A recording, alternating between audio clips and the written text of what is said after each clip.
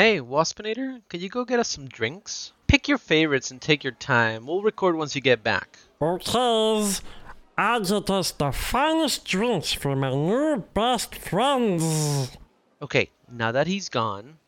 Hi, I'm Kilobyte, and I'll be your host for today. Welcome to another special segment of Kilobyte's Corner, where I cover the comics Onyx Prime and Computron are too busy to revisit, but are part of the timeline. Today we're covering All Hail Megatron Volume 3. All Hail Megatron Volume 3 is comprised of 4 Spotlight comics, so there'll be individual stories throughout. Let's get started. And as always, this information has been taken from the wiki. First off, we have the Spotlight for Blur. The Blur Spotlight was published November 5th, 2008. It was written by Sean McCarthy. The art is by Casey Collar, and the colors are by Joana Lafuente. A little synopsis of the story. Blur is the undefeated superstar champion of the Cybertron's racing circuit. His success on the race track has made him an arrogant and distant individual. But Blur's world comes crashing down, however, after a Decepticon terrorist attack blows up the racing track. Oh boy. Now for some fun facts. I picked one for each since there's multiple spotlights. So for Blur, Blur's limo is based on the alternate mode of Animated's Bulkhead, a Generation 1 version of whom would much later be introduced in the Monstrosity flashback series. And if you were paying attention while we covered the Monstrosity, we did talk about Bulkhead, so I like that callback. So let's get to it. So Blur, I really liked the story. I liked the whole arrogance style to Blur and all the whole I'm the best, which is something I'm not really used to or have seen before because the Blurs I've seen were like in Animated and Armada, so they were a little bit different. But I thought it was very cool, very surprising that he was this arrogant. But I like seeing the change through the whole comic because we get him going to the bar is empty, and there's nobody left. And they keep asking him, like, where do you show up? There's nothing here. The war's out there. And he's, like, just bent on getting that fame back. That we get a very special surprise that Starscream shows up and tries to recruit Blur to the Decepticon side. Blur, of course, turns him down and leaves. And as he's leaving, he finds himself in the middle of a firefight between the Autobots and the Decepticons, and he gets rallied by Orion Pax. That at this time we do see him. He looks a little bit different. He doesn't have the face mask, which I thought it was cool because we get to see his mouth, which we don't get to see very often. And Blur was a little bit hesitant about joining because he didn't really want to fit into any of the teams or the different factions. All he wanted was to race and have that fame again. But Orion Pax kind of rallies him and tells him, like, hey, if you help us, you'll be helping a lot of people. It's you're fighting for a greater good here and everything like that. And so he eventually convinces him, and Blur just speeds by all the Decepticons and takes a message to Zeta Prime for Orion. So it was a pretty cool, pretty short comic, pretty interesting backstory for Blur. I do recommend it. Next up, we have the spotlight for Jazz. So the spotlight for Jazz came out on April 1st, 2009. Was written by Josh Van Ryck and Sean Noller. The art is by E.G. Sue, and the colors are by Priscilla Tramontano. A little synopsis of Jazz. On Cybertron, Cliffjumper vents his frustration on a wall in one of the Autobots' hideout bunkers, upset over how they were put in there by the Decepticons. Bumblebee tries to calm him down, but they end up arguing. It is ended quickly by Trax, who states that he was once saved by a mysterious bot. Who could that be?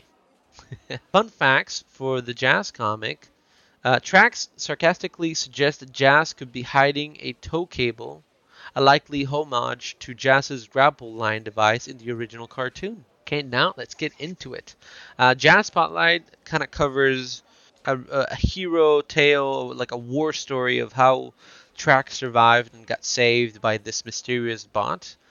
And we learn that the mysterious bot is Jazz, and the reason why Trax doesn't know who it is he's been badly wounded, and so his optics are flickering on and off, and he can barely see.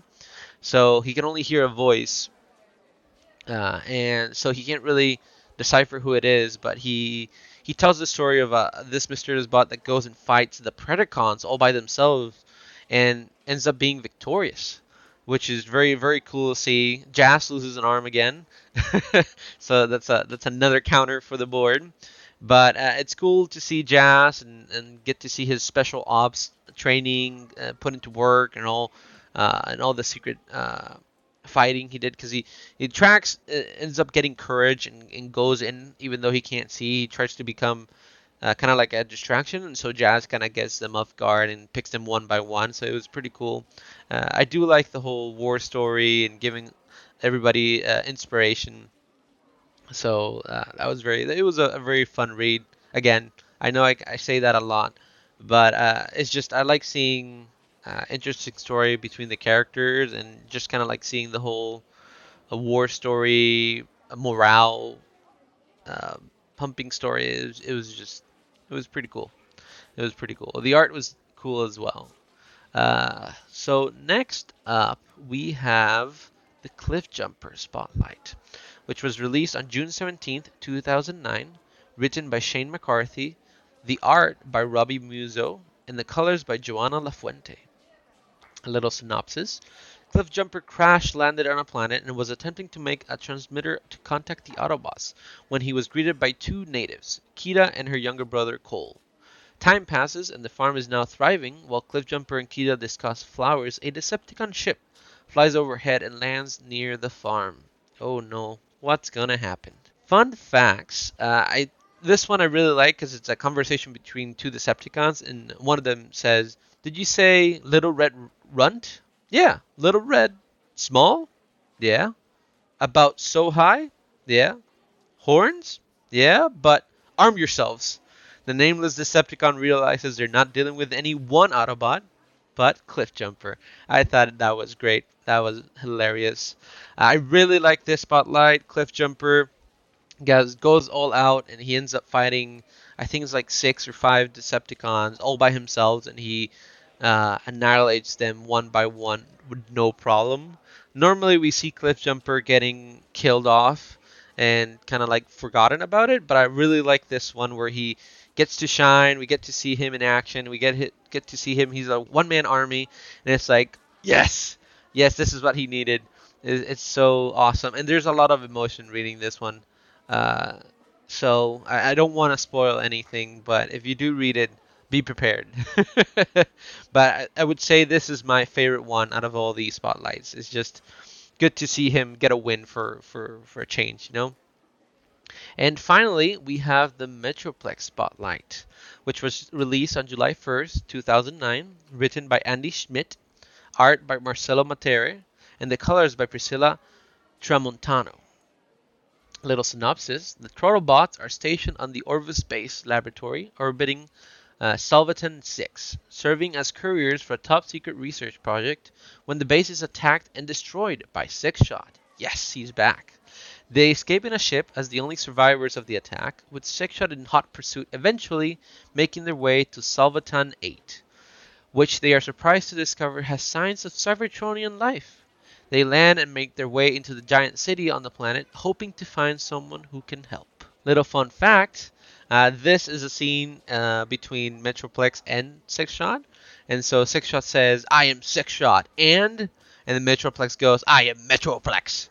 I really like that interaction. It just cut him off, and it's like, yeah, you're Sixshot, but I am Metroplex. I'm bigger, okay? I can beat you.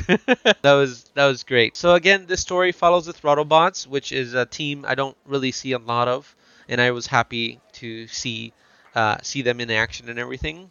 It's more of a try to escape kind of mission where they're just running away from Sixshot as he's just destroying everything around them, trying to catch up and get that secret information.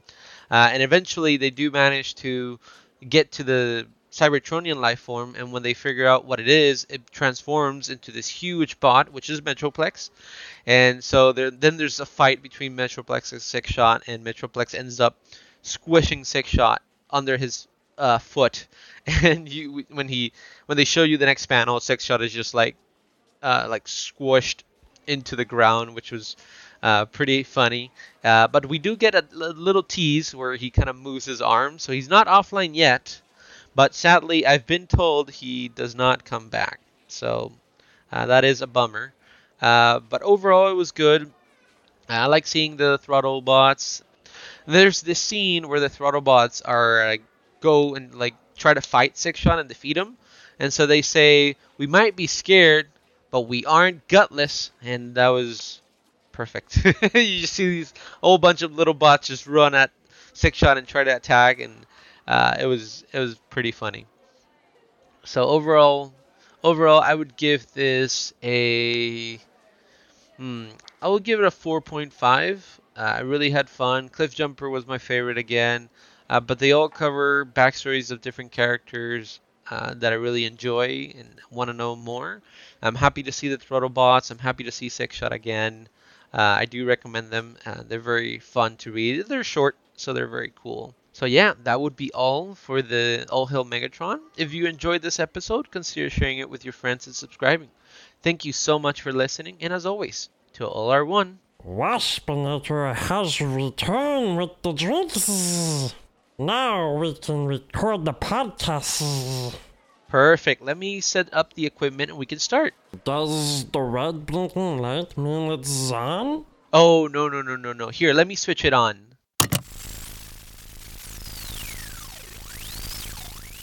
Follow us on Facebook and Instagram at Swerves Bar Podcast.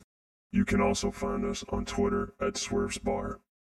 If you're interested in more content, try checking out the spin-off D&D series, Transform and Roll Out, Rise of the World Killers.